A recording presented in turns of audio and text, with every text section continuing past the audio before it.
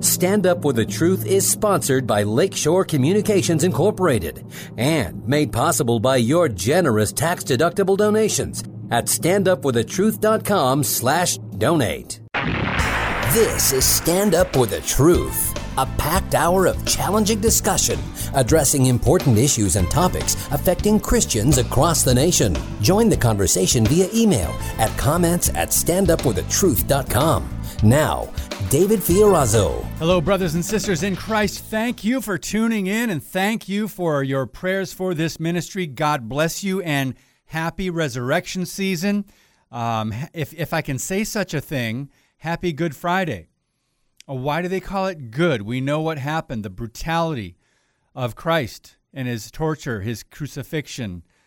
We know why he did it, why he went through it. We're going to read some scriptures in just a minute, but it is Good Friday. There's a reason they call it good. And then Paul tells us to fight the good fight of faith. Before we get to our guest today, and by the way, you can pull up a website while I'm talking about a few headlines here, and we're going to read a little bit from Isaiah 53. NehemiahInstitute.com. NehemiahInstitute.com. The guest today, Dan Smithwick, is going to talk about the biblical worldview, and we've got a lot of issues to address, friends, particularly in the education system, which we always try to help Christian parents, but it seems like we're redundant and sometimes just going against a brick wall. But nonetheless, it's an important battle. So, U.S. states graded on freedom versus fear during pandemic. And it's no surprise, I'm just reading a little bit into this headline. States that were graded with an F or failing grade on freedom versus fear during the pandemic, of course, Illinois, California, New Mexico, New York, New Jersey, also D.C., the District of Columbia. The A states graded on an A were, let's see, Utah, surprising, Nebraska, Montana, South Dakota, Florida, New Hampshire, Maine, and Arkansas.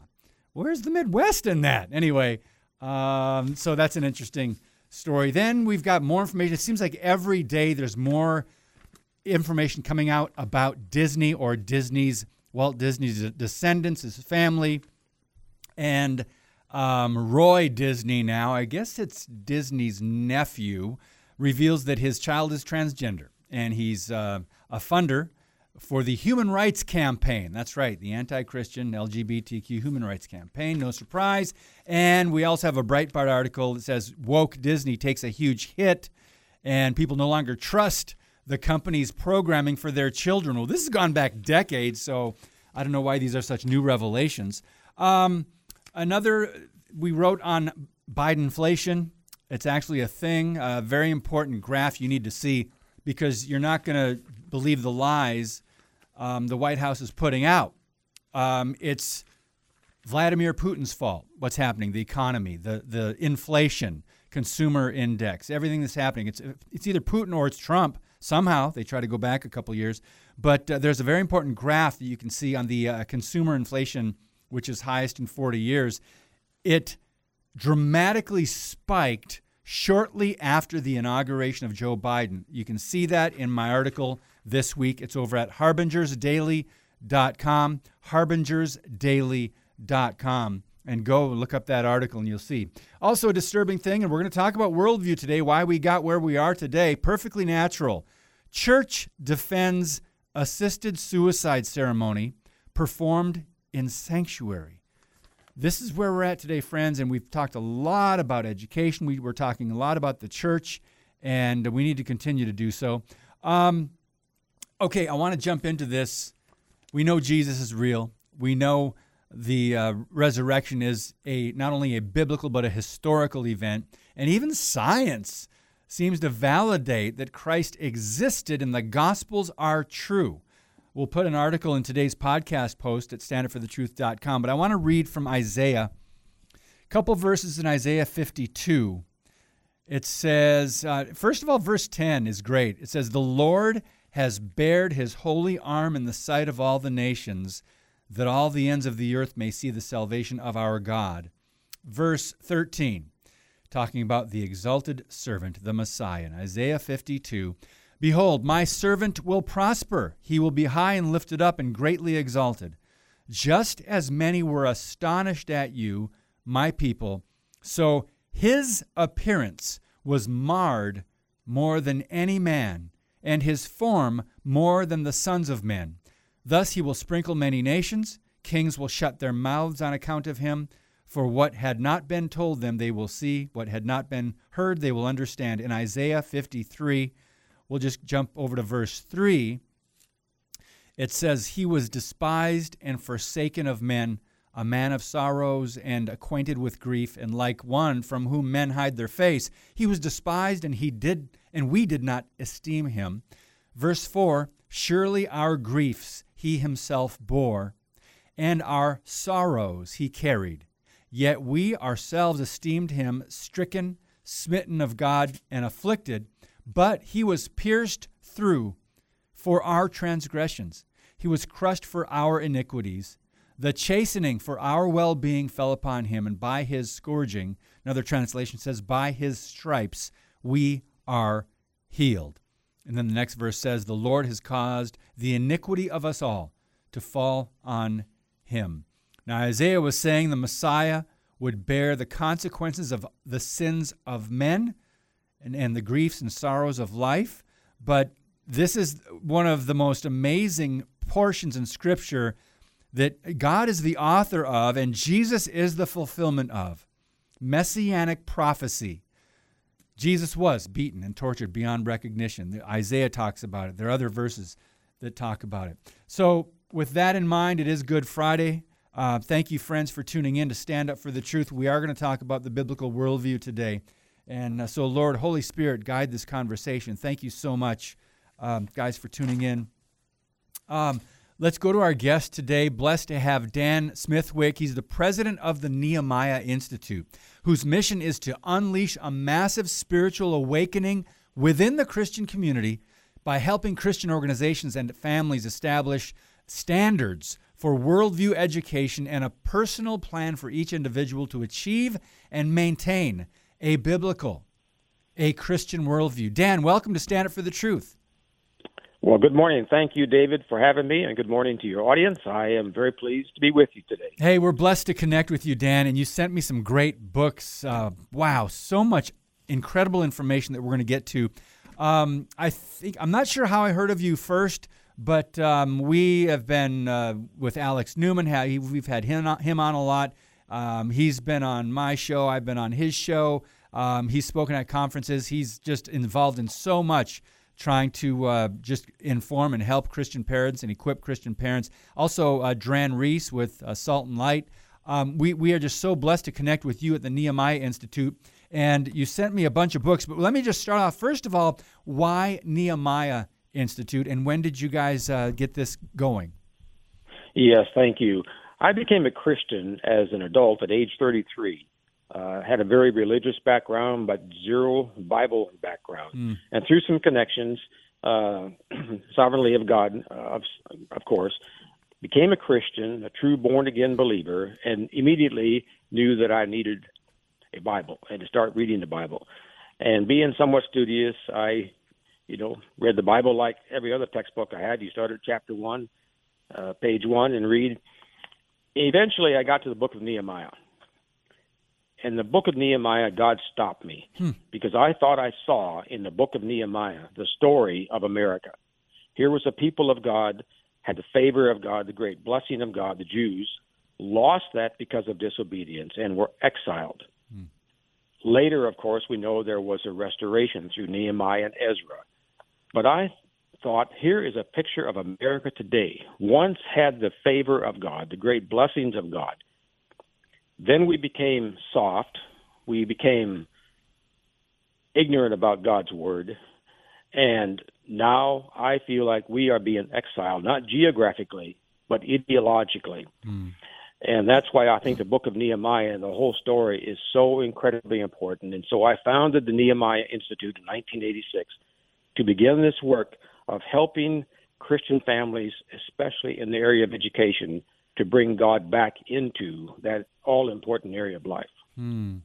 Praise God. And I can echo what you say about Nehemiah. When I reread that again, recently, and just there's a parallel there with how we need to be working for God and yet ready for battle. And I like how Nehemiah dealt with opposition. First thing he did was pray. First thing he did, he wasn't a last resort. He prayed. He cried out to God, and then God obviously gave him favor. And the enemies who threatened them never really did attack, but they rebuilt the walls of Jerusalem, and they had a weapon in one hand, and they were working with the other hand. I find that to be something that we lack in today's church. Would you like to just touch on that, comment on that a little bit, Dan? Yeah, that's exactly right. Because when I think about all the problems that bother us today as Christians, whether it's the social problems, the whole critical theory problem, the woke nonsense that's going on, the economic concerns that we hear about, and the possible crash of our dollar, all of these things that are troublesome to us are problems because somewhere education went wrong. All of these things are put into place because someone had an idea, let's do it this way. And if that idea is not based on the Word of God, it will be based on flawed man's reasoning, and it will produce these organizations that foster bad ideas, bad policies, and things go wrong. And that's exactly why we feel like the Nehemiah Institute is positioned to help the church, help Christian families, because we want to show biblical ideas, biblical worldview thinking that helps us to see how these spheres of life need to be governed by the Word of God. So, Dan, you have a lot of resources at the Nehemiah Institute shop, the online store. What did you first write? What was one of the first books or pamphlets that you put up there that you wrote? Yes, so we're known mostly around the country and some other countries for the worldview assessment called the Peers Test. They can read about that on the site there. That's what got us started with education institutions, was an assessment program that would be used to show, are we really comprehending a biblical worldview in our education process? And so our market has been with schools, Christian schools, high schools and colleges and universities, to see how well are we equipping the next generation with biblical reasoning. And so for years, that was pretty much what we were doing. We would offer this assessment, send back reports. In most cases, the results were not too good. And schools will say, well, what do you recommend we do? What do you recommend that we change? And so we were pointing them for a while to other resources like David Noble's Summit Ministry, Understanding the Times. I know you're familiar with that, and George Barna's stuff. But then we decided to start publishing materials. And so the first course that we actually published, or a study guide, is a worldview primer called Pillars. That one shows the biblical reasoning behind each of the 5 spheres identified by the Peers acronym. Okay, I've got that in my hand, a study in Foundations of Civilization. And oh my goodness, Dan, these are such great materials. There's so much. It's packed. And you use quotes from men of God and influencers and church fathers, John Wesley and Jonathan Edwards and Martin Luther and so many others. But you really dive into these trends and the biblical worldview. And by the way, on that test, I've got it in my hand. You sent me one. I love some of these statements that they are supposed to rate, whether they strongly agree or strongly disagree or anything in between. A simple one that just popped out at me that we struggle with, I think, today is number 60. The foundation of all government is self-government under God. And they are supposed to decide whether they strongly agree or they're neutral or they strongly disagree. Just and 70, if I have the most recent copy, 70 statements that they are supposed to rate and understand. This gives us a great understanding. So what is the takeaway from your experience of where we are at? You say these are primarily for Christian schools or Christian students. What is the takeaway from what you've learned about the Peers Test? So in doing this, for 30 years, with the exact same 70 statements. So it's a true apples-to-apples comparison of the thinking that's going on in our culture, especially by our young people. And we have tracked this for 30 years and produced this Peers Trend Chart, which is on the website. I think you have a copy of that in hand. Yes. And the takeaway is it is showing that at least 90% of our young people, our meaning the church, the Christian community, at least 90% of our youth are leaving their high school, whether it's a public high school or a traditional Christian high school even, with a secular worldview and heading towards a socialist worldview. That, I say, is the number one problem in America. When the church cannot educate its posterity correctly, it is very problematic for the future of the church. And people say, where is this chart really leading us? And I have a one-word answer: Europe. Because today in Europe, in the entire continent of Europe, about 5% of the people are in church on Sunday. In America, it's about 20%. It used to be over 80% in colonial American days. So if that same trend that we identify on the Pearce chart continues for another 30 years, we will be just like Europe, less than 5% of the people in church. And Dan, let's be honest and realize the fact that in most churches, maybe not every church in America, but most churches, there are people sitting in the comfy seats or in the pews that aren't even saved or truly converted. They do not believe in the biblical worldview, maybe good works, maybe other things, maybe part of the Bible. But this is the problem in America. So I know the focus, Absolutely. The focus, as you say, and we'll get to this in maybe the next segment, the focus is the church. And you sent me a letter and you said that's where the problem lies. And this is why you're now trying to do more work with churches. We'll get to that in a minute. But I'm looking at this red line on this worldview trend chart. And it says, in the middle of these two red lines, it says secularism. And it says 90% of our youth are in this box. And this is one of the biggest problems. So what's your conclusion about that? Or the solution, I guess? The solution is that the pulpits in America, the pulpits of the Christian churches in America, have to understand that they need to restore the education responsibilities of the church. We have to stop handing off our people to some other institution, a secular institution, and say, would you please train up our child in the way he should go? That's the mistake we made in the middle of the 19th century when Horace Mann and John Dewey convinced America to give education responsibilities to the state. Thank you. And then that problem was enormously accelerated when the Frankfurt School in Germany was moved here in 1930 and hooked up with John Dewey. And ever since, they have been pushing Marxist ideology into K-16 education. Thank you for speaking the truth. We're going almost 100 years now from when this first started, this direction. Downward spiral of biblical morality and the Christian worldview, in large part because of education, but also because of the pulpits and the direction of backing out of culture. But I want to quote someone that you quoted in this worldview trend chart paper. It's Abraham Kuyper, and he was a prime minister over in the Netherlands. And listen to this quote, friends. And Dan, I'll give you 2 minutes left in this segment to comment on this. He said this: when principles that run against your deepest convictions begin to win the day, then the battle is your calling and peace is your sin. Go ahead, Dan. Isn't that an amazing statement? And it is so true because we have removed the Word of God from shaping our thinking. And so now that is our call, is to know that and to respond to that. And to simply do nothing, that kind of peace is sinful because we are agreeing with the change that has happened over the last century and deciding that it's not worth getting into the fight. It's not worth getting onto the battlefield. That has to change, and it has to be led by the pulpits. Well, I think of Dietrich Bonhoeffer, who said famously, silence in the face of evil is itself evil. Not to speak is to speak, not to act is to act. God will not hold us guiltless. But I love this quote. I think maybe at the end of the podcast we'll quote it again. Abraham Kuyper, 1837 to 1920. Dan, since we only have a minute left, I don't want to ask you another question and have you rush through it or just leave you hanging into the break.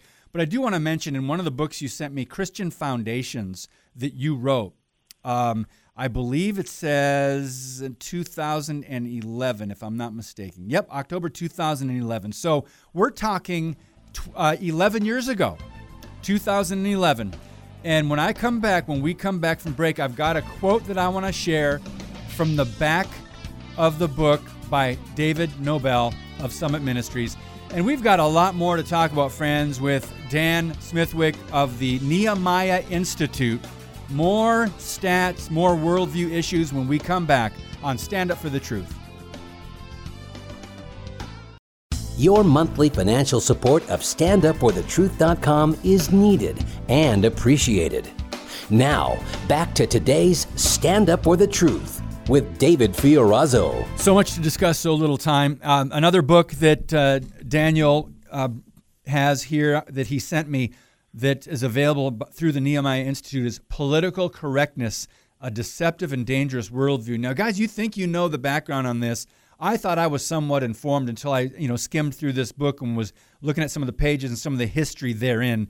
And so, Daniel, thank you for this. I wish more people would get their hands on these materials, and we'll give them every opportunity to go to your website and do that, NehemiahInstitute.com. But back to that quote from David Nobel. And again, this book, from the back of this book, Christian Foundations, 2011, 11 years ago, he said this: "It is no secret that biblical Christianity faces difficult times in academia. Most subjects taught in the social sciences and humanities, for example, are taught from an anti-Christian perspective," end quote. And you say, sadly, this appears to be true even in some Christian schools and churches. We know this was 11 years ago. We know it's true now. It's not just most subjects. We believe almost all subjects are really now openly hostile almost to the Christian worldview. So your thoughts on that? This is just 11 years that have gone by since that came out, Dan. Sure. So in the past 11 years, we've only seen that problem worsen because of two problems. Certainly, we know where the public school system is going, and I prefer to call it the government school system. It is not neutral, never was neutral. It is anti-Christian, and now it is openly anti-Christian in so many ways. And so we put our young people there. That's what they're going to learn. That's what they're going to believe. But even in much of our Christian schooling in America, Christian schools were started by the droves, the thousands in the 60s and 70s.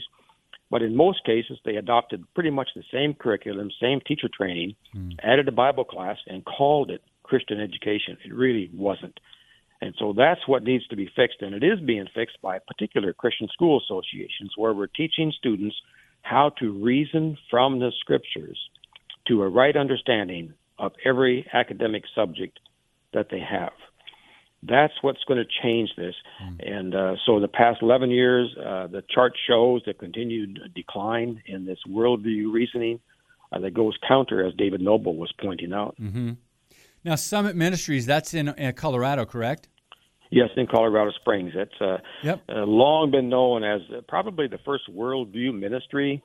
And so kids would go there for 2 weeks at a time and be crammed, over 2 weeks with worldview understanding. Love John Stonestreet. And we've had Jeff Myers on the podcast, too, Jeff Myers from Summit. Yes, he's now president of Summit, yes. Yep. Now, I want to mention in this book, Political Correctness, that we touched on earlier, A Deceptive and Dangerous Worldview. On page 69, thank you for including or for pointing us to this book. I love these series, the Indoctrination documentary, Public Schools and the Decline of Christianity in America, Colin Gunn, Agenda, Curtis Bowers, Grinding America Down. That's when I first heard about Antonio Gramsci, I believe. Then he came out with Agenda 2, Masters of Deceit. And then another documentary called Cultural Marxism, The Corruption of America by James, is it Jagger or Jagger?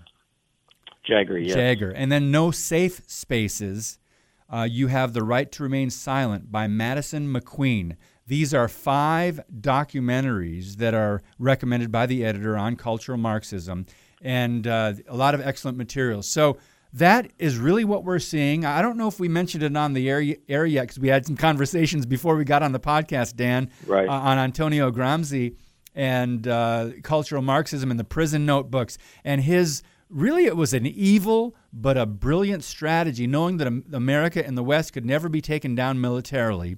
Their goal was the long, progressive march through the institutions in America. And what are those institutions that the left has now complete control and power in or taken over?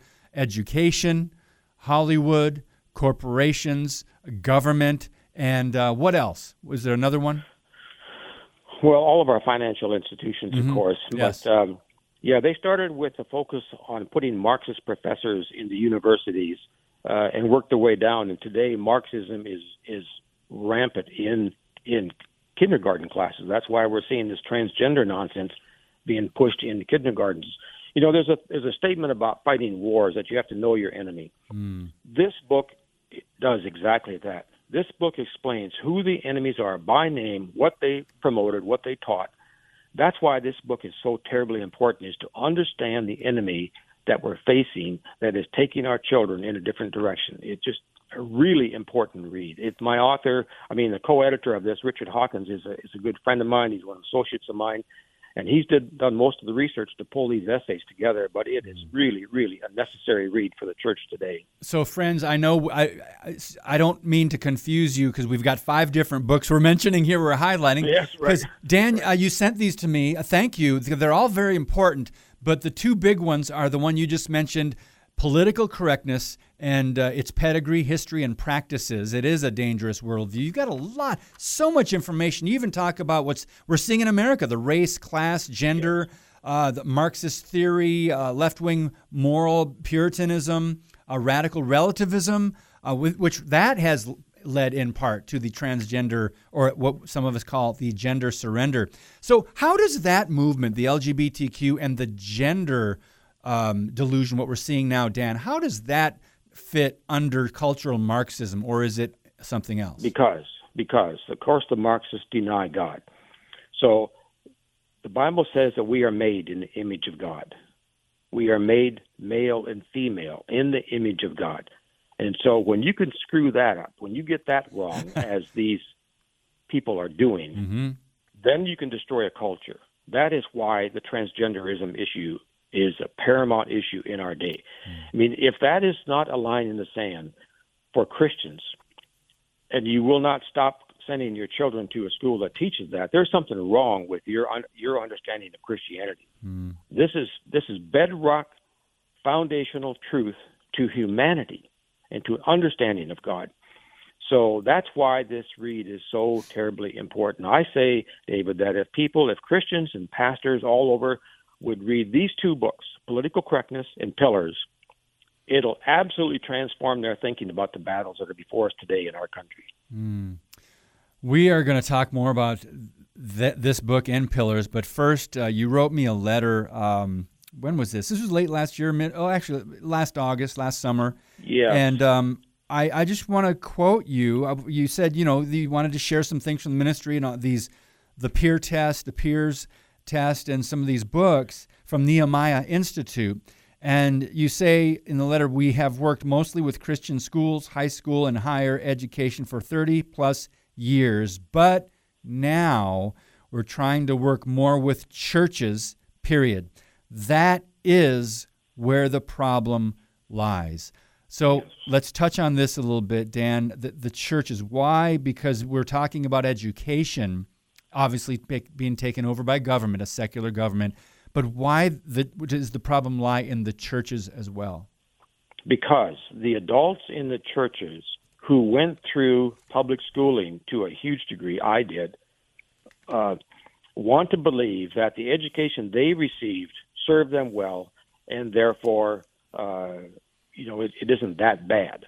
And so we're trying to do this work to show churches, to show adults in churches what happened to the education system and why they have to change their thinking. So we have put together a half-day seminar that we call the Kingdom Seminar, where we go into churches and through 3 different presentations explain the whole history of what's happened throughout the Western world, happened to the U.S., and is happening to an enormous degree with our young people. It is very convicting, very eye-opening to see the actual things that were done to change America, to change Western civilization. This is the wake-up call that causes people to get out of their pews and say, I want to be part of the soldiers on the battlefield fixing this problem. It works.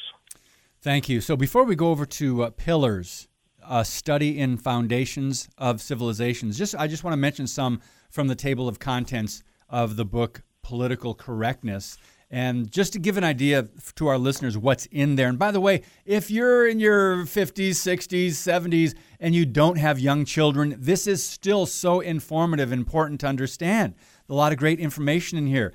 Just simply defining what is political correctness and its historical roots, the tyranny of political correctness. Then it talks about cultural Marxism and its conspirators, names, radical feminism. How does that line up, and how does that come up with political correctness? Social engineering, the Green New Deal, Agenda 21, critical race theory, intersectionality, the elephant in the classroom. Let's see, what else? Social justice education. And we know in the church, social justice is an apostasy. The way it's redefined, social justice. Any time you put a word in front of justice, it's more often than not God's justice.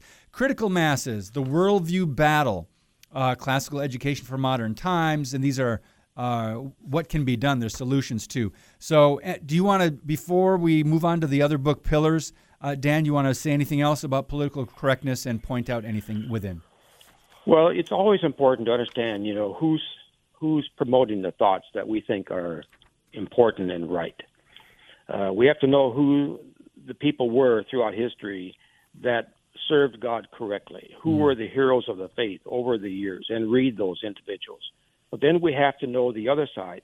And that's really how I developed the Peers test with the 70 questions, was to read from both sides and capturing basic statements that were foundational to a Christian worldview or to a secular worldview. And so that's why this political correctness book is so important, because it names names, dates, ideas that they postulated, and the church has been asleep at the wheel on this. It's just allowing these things to come into the church. It's why woke is getting very little pushback in the churches, which is very sad. Yeah, it is. We're seeing a lot of acceptance, accommodation, and what does that lead to? Compromise.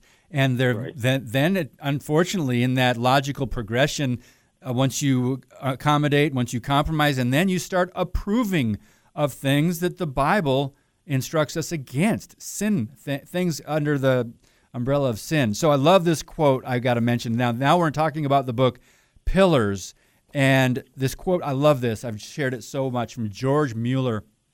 He said, "The vigor of our spiritual life will be in exact proportion to the place held by the Bible in our life and thoughts. I solemnly state this from experience of 54 years. The first 3 years after conversion, I neglected the Word of God. Since I began to search it diligently, the blessing has been wonderful. Great has been the blessing from consecutive, diligent, daily study. I look upon it as a lost day when I have not had a good time over the Word of God." I love his passion for the Word, and like most men of God and pillars of the faith. Dan, I would love for you just to share any other men of God, Jonathan Edwards, any other Oswald Chambers, people that have inspired you through the years. Sure. Charles Spurgeon. Yes. Love his work a lot. Francis Schaeffer. Is very, very important. And we have some wonderful theologians today that have been, writing and teaching about biblical worldview. But these are important giants of the faith to know, to understand. And there's so much of it available on YouTube, books. There's no excuse for not knowing. It's just a matter of conviction that we have to know these things and make the effort to do that. So there are a lot of, I'm jumping way ahead in the book to chapter 7, but I noticed that there's a lot of quotes from past presidents of the United States and what their thoughts on the Bible are and were. And there's a lot of, I don't know, a couple dozen. Yes. Most people think, well, no, these men were not Christians. You've heard that argument, right? But unfortunately, those arguments have caused a lot of people to doubt not knowing the truth of history. Your thoughts, Dan? Yes, we intentionally did that. And I think there's an index at the back that puts them all in order of the quotes of famous presidents, George Washington on, showing how they were men of the Word. They understood these principles and used those in crafting the Constitution that we have. So that's good things to know because, of course, our schooling system wants to deny all that, that we were bad, that we were, started America with wrong ideas. Well, that's pure nonsense because it's just a lie from the enemy. So those are important things to know. And throughout that pillars, and by the way, I should say, David, that Pillars is the textbook for peers. Peers is the assessment. Mm-hmm. Peers is an acronym standing for politics, which we mean civil government, economics, education, religion, and social issues. Those 5 spheres. Wow. Then Pillars is the teaching instrument Pillars is a teaching instrument for those 5 spheres. So they go hand in glove. Mm-hmm. I love it. Politics, economics, education, religion, and social issues. We're talking about the biblical worldview today, friends. If you just joined us, we are with Daniel Smithwick with the Nehemiah Institute. He's the president. NehemiahInstitute.com. I encourage you to go there, and just on the left-hand side, there's a menu there. Just go right over. You want to check out the peers testing, but I would say go to the online store if you want to grab one of these books. We'll put the links in the podcast notes, standupforthetruth.com. We've got 2 minutes in this segment, Dan. This is another very extensive book. And I love the men of God and church fathers and others you quote through this. What can a Christian parent do today if they know now, that the current education system is not supportive or is actually hostile toward the biblical worldview? It's not that they don't want to talk about God, the Bible, the 10 Commandments. They don't want anything to do with it. They also criticize it. What can a Christian mom and dad do in these situations? Very first thing they should do, we always say this in conferences where we go, do the peers testing. Mom, dad, and high school children. We even have a version for junior high, so you could go that low. You take the test independent, not with group testing, independent, get the results back, and see where your thinking is rooted in a secular philosophy of life rather than in a distinct biblical view of life. Then begin the reading processes to correct those thinking. That always leads to some very interesting table discussions when families do the peers test themselves. Wow. Well, I'm looking through these things, even some adults probably don't line up with some of these biblical issues. They might line up on the neutral, or maybe they might even tend to disagree. That's in part to the poisoning of the mainstream media and the anti-Christian movements in America that are, particularly the education system, which I hate to continue to bring that up, but that's a big elephant in the room, isn't it? Education. Absolutely it is. Absolutely it is, David. So we've got to take another break. Our guest today, Daniel Smithwick, and now this book we're talking about is a study in foundations of civilizations. It's called Pillars. Why are we mentioning all these materials? Because, first of all, they're important. Secondly, I believe they will be very, very helpful to you, especially if you've got children in school, of school age. And third, I think they will definitely make a difference in your understanding of God and our history in America. More on Stand Up for the Truth on the Biblical Worldview in just a minute. Thank you for listening and sharing today's show via standupforthetruth.com/podcast. Now, back to Stand Up for the Truth. Here's David Fiorazo. You can contact Daniel Smithwick, president of Nehemiah Institute. He gave me an 800 number, and that is 800-948-3101, 800-948-3101. We'll put that in the blog at standupforthetruth.com underneath the podcast. So before we get back to the book Pillars, I want to go to the peers test, and you suggested the statement 23. Now, friends, if you're not familiar with this, there are 70 statements where people either agree, are neutral, or disagree. And number 23, Dan suggested we need to talk about. It says this, and you can tell me, just shout at the radio or the microphone or your iPhone, however you're listening to this podcast, tell me what you think. In a democratic society, citizens have a civil right to an education, and this right must be protected and enforced by civil governments. So, friends, do you strongly agree, tend to agree, are neutral, tend to disagree, or strongly disagree? Think about that. Okay, time's up. Now, Daniel, go ahead and share why that's such an important statement. It is so foundational to how a culture is going to behave, because that's addressing the issue of who's responsible for education. It's a jurisdiction issue. First in the statement, we do not have a right to an education. We have a responsibility to be educated. Mm-hmm. And second, to think that civil government has somehow responsibility for assuring this supposed right is a complete misunderstanding of the jurisdiction for education. God gave the responsibility for education to the families and to the church, not to civil government. Nowhere in the Bible, nowhere in our Constitution do you see education being the responsibility of civil government. So what's so troublesome about this statement? It is, of the 70 questions, the most frequently missed question by youth in Christian high schools. And that alarms us, because if our culture has adopted the views today where we believe that's right, then we are in essence teaching our children that the government is responsible for all of what you need to know and to learn. And with the state of our government today, we can see how problematic that is. So if the world can get our people to believe that statement as worded in question 23, they pretty much got them. And so that's why we're very alarmed.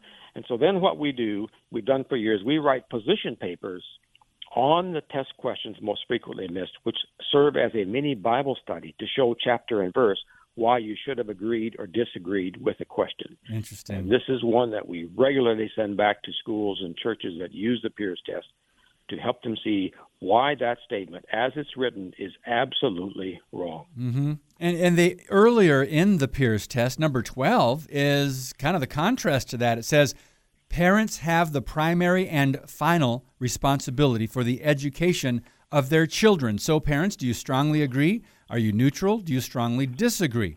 Well, I'm sure this audience, being more mature, I like to think, anyway, I like to believe that, they would, of course, strongly agree that it's the parents' responsibility. But boy, have we lost that. Yes. We've gotten so far away from that. So, Daniel, before we get back to the book Pillars, A Study in Foundations of Civilizations, phenomenal content, friends. I'm going to put that link in the podcast post as well. I want to talk to you briefly about Florida. Disney is down there. You're down there. Alex Newman's down there.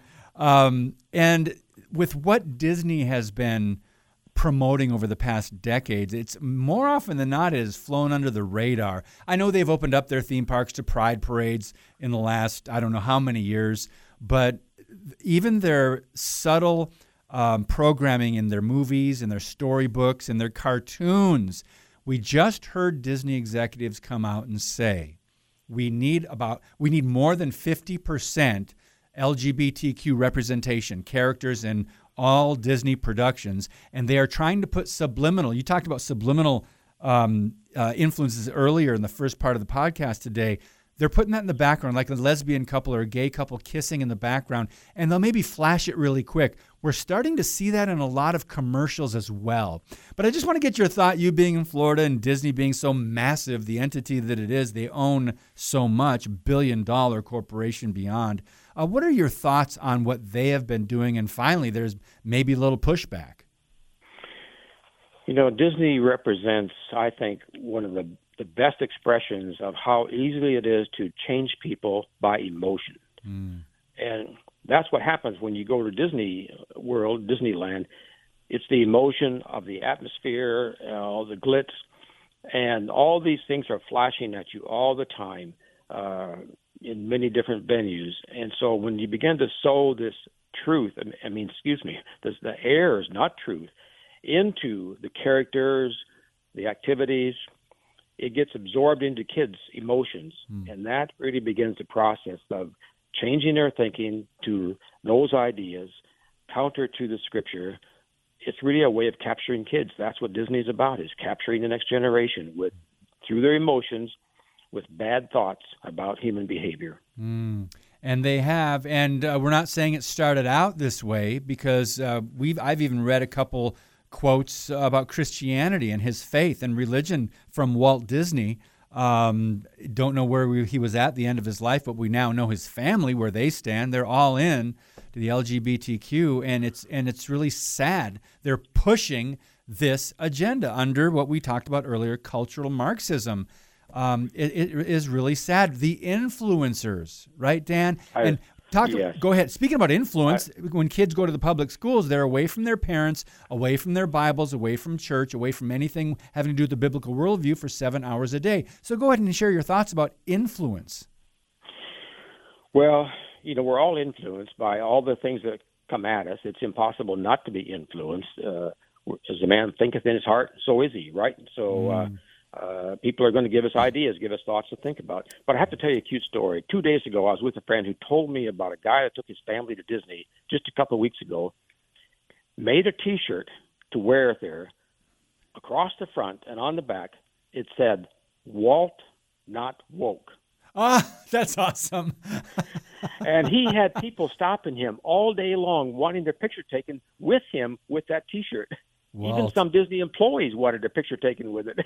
So maybe there's some people waking up. Yeah, some, not enough. And I think it is obviously too far gone. Yes, yeah, and right. they're doubling down, by the way. I don't know who it is, the CEO of Disney or whoever's the president. They're CEO, doubling. yes. Yeah, they're doubling down and going along with this. So back to the book Pillars. So important to get back, friends, to the foundation. We know that Jesus is the way, the truth, and the life. He is the cornerstone of our faith and of the pillar of the church. And this book, Pillars, talks about foundational issues on the biblical worldview, things that can strengthen your faith and understanding of the biblical worldview. Let's go to chapter 5, Daniel. We've just got about 6 minutes left in the podcast here. The objective, you talk about religion, biblical principles of religion, is to help understand the biblical philosophy of the Christian religion. Then it's got a couple bullet points by affirming and explaining the primary attributes of God, explaining the nature of man, listing the primary ways God reveals himself to mankind, and revealing the 5 identifying marks of a born-again Christian. There's a big issue even in evangelical or Christian churches today. Absolutely. Many not even being born again. You might say some are false converts. Ray Comfort talks a lot about that. Right. Yes. And then detailing the nature, purpose, and importance and practices of the church. So share your thoughts as kind of like an overview or teaser of this chapter. Share whatever you'd like. Yes. This chapter itself, I say, is worth the price of the book because it is so foundational to who we are as a person. It focuses on, we identify the 13 key attributes of God. This is a word that means how do we describe God? How do we understand his nature? If we do not have proper biblical understanding of the attributes of God, we will necessarily have a wrong idea of the nature of man. And so that's so important that we have that standing before us, a full understanding of the attributes of God, so that we can properly discern the nature of man. And that's what this chapter does. The second thing about it is what you mentioned, the 5 marks of a born-again Christian. I don't think I've heard maybe one sermon in my life, 40-some years as a Christian, of hearing, how do you know that you're saved? What are the real marks of a true born-again Christian? And we've captured this from writings of theologians over the years that identify how do you really know that you are a Christian? Not just because you had a sense, because you had a thought one day or an emotion, but real evidence that you are truly a born-again Christian. So those 2 reads, the attributes of God and the marks of a Christian, they ought to be done in the home and discussed. They should be in Sunday school classes to make sure that we know who he is and who we are. So many good quotes in here as well. I'm looking at some great men of God, George Whitefield, Charles Spurgeon, Tozer, of course, just a lot of encouragement for people. And these were men that almost wore their faith on their sleeve. Today we've got more of a silent faith, and we are nowhere instructed in Scripture to be closet Christians or silent secret agents, right? We are ambassadors for Christ. And Psalm 119 is a perfect example of something that demonstrates what the Word of God is to God and how much love we can have for the Word and how perfect it is and how holy and what God thinks about His Word. And it's one of the longest chapters in the Bible, by the way, if you haven't read Psalm 119 lately. But these are things that really help us in our understanding and our foundational building on those blocks of the Christian worldview. Because as you said, Dan, the enemy will continue to come at us, and it's what we're seeing now is even an uptick in warfare and not only the intensity of the spiritual warfare, but the frequency of it in culture, in our country, around the world, and in our personal lives. Your thoughts? That's what it is. That's what's going on. It's a culture that's run amok because of bad ideas. When we read in the Old Testament where it says, "Your thoughts are not my thoughts, and my thoughts are not your thoughts," we really should think long and hard about what that means, because there is no neutrality. It's going to be, a set of truth or the set of lies against that truth. That is the problem. The one quote from Tozer in this chapter is, "Religion without guilt just tries to make God a big pal of man." That's going on today in the evangelical world. We're just, Jesus is a friend, God is our pal, doesn't address sin and guilt. The kind of problems that happen when we become void of a true understanding and a conviction of the necessity of the Word of God on a daily basis. I agree. That's a very important observation. We tend to think of God or Jesus as our friend.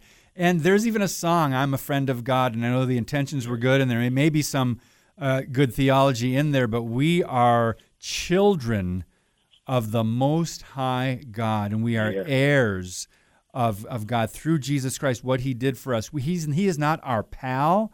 He is not our pilot or co-pilot. And sometimes we tend to think about things, romanticize these thoughts like, Jesus is my friend. God is holy, and we don't hear about wrath. We don't hear about... I was going to comment on Go ahead. We've got a couple minutes left. That's the last attribute we cover is wrath. When's the last time you heard a sermon on the wrath of God? We really should know that, and that really draws us up short with where we're at in our disobedience to God and the consequences of that individually and as a nation. I think I saw, let me flip back to that page where you had the attributes. Wrathful is number 13. Right before that is love. So you thought, wait a minute, those two in our lives maybe don't coexist, but in God, the perfect person, the attributes of God, everything from being self-existent, omnipresent, immutable, sovereign, holy, righteous, and faithful, love and wrath can coexist in this holy God. But I don't think we have a great understanding of that, Dan, do we? No, we do not. It's really been lost in our modern-day evangelicalism. Well, we are running out of time. I'm so glad you were able to spend the whole hour with us. Again, friends, if you just tuned in, NehemiahInstitute.com. Check out some of these books, particularly Pillars, the one we were just talking about, and the other one that's very important, Political Correctness. These two books, I believe, would bless you and help you. Just check those out, please. I just want to admonish you strongly. Such great information in there. Dan, thank you for all your hard work through the years. Lord willing, we'll have you on again. God bless you, sir. Thank you, David. God bless you too, sir. Okay, bye. All right. Happy Good Friday, friends. Happy Resurrection Weekend. And thank God, Friday is here, but Sunday's coming. That means the empty tomb is what we get to celebrate on Sunday. It is a true historical fact and biblical fact, of course. Next Monday, J.B. Hickson. He's going to kick it off with us. Billy Crone on Wednesday. Pastor James Coates on Thursday. God bless you. Keep speaking the truth about things that matter.